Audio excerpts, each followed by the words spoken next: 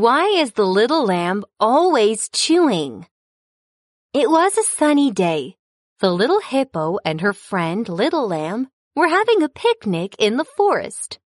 They prepared a lot of delicious food, including strawberry ice cream, green grass cake, milk chocolate, etc.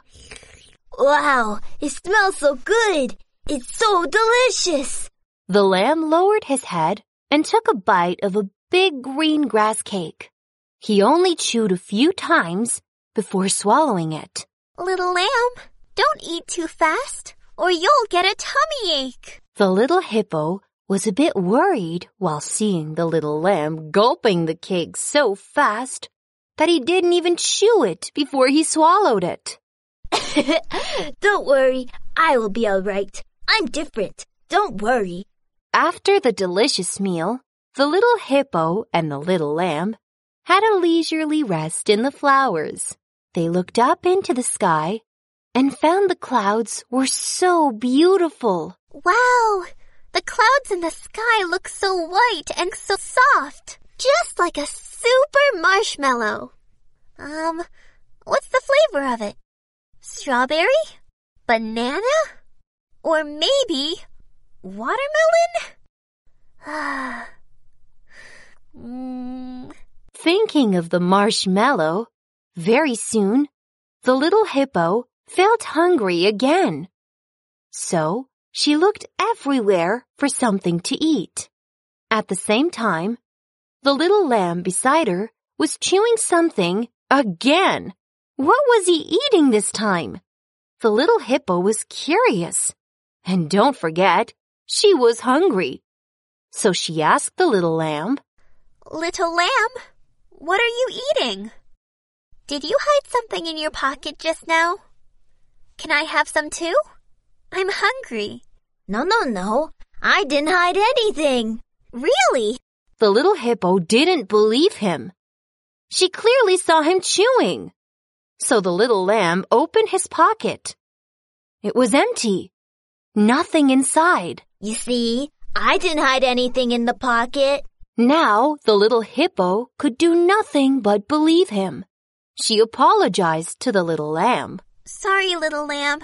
I was mistaken. The little hippo looked up in the sky again.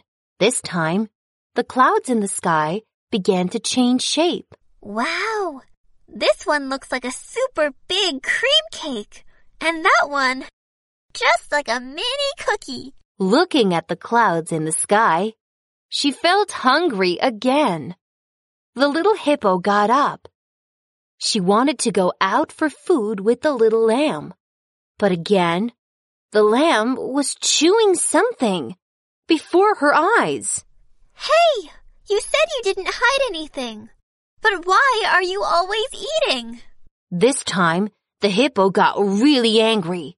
She turned away her head and didn't want to say anything else to the little lamb. The little lamb scratched his head, confused. No, I said I didn't. I really didn't hide anything. Why don't you trust me? I clearly saw you chewing, and you said you didn't. The little hippo was so angry that she didn't want to listen to his explanation either. You really got me wrong. I was chewing just now, but I didn't hide food in my pocket. If you didn't hide anything, what were you chewing just now?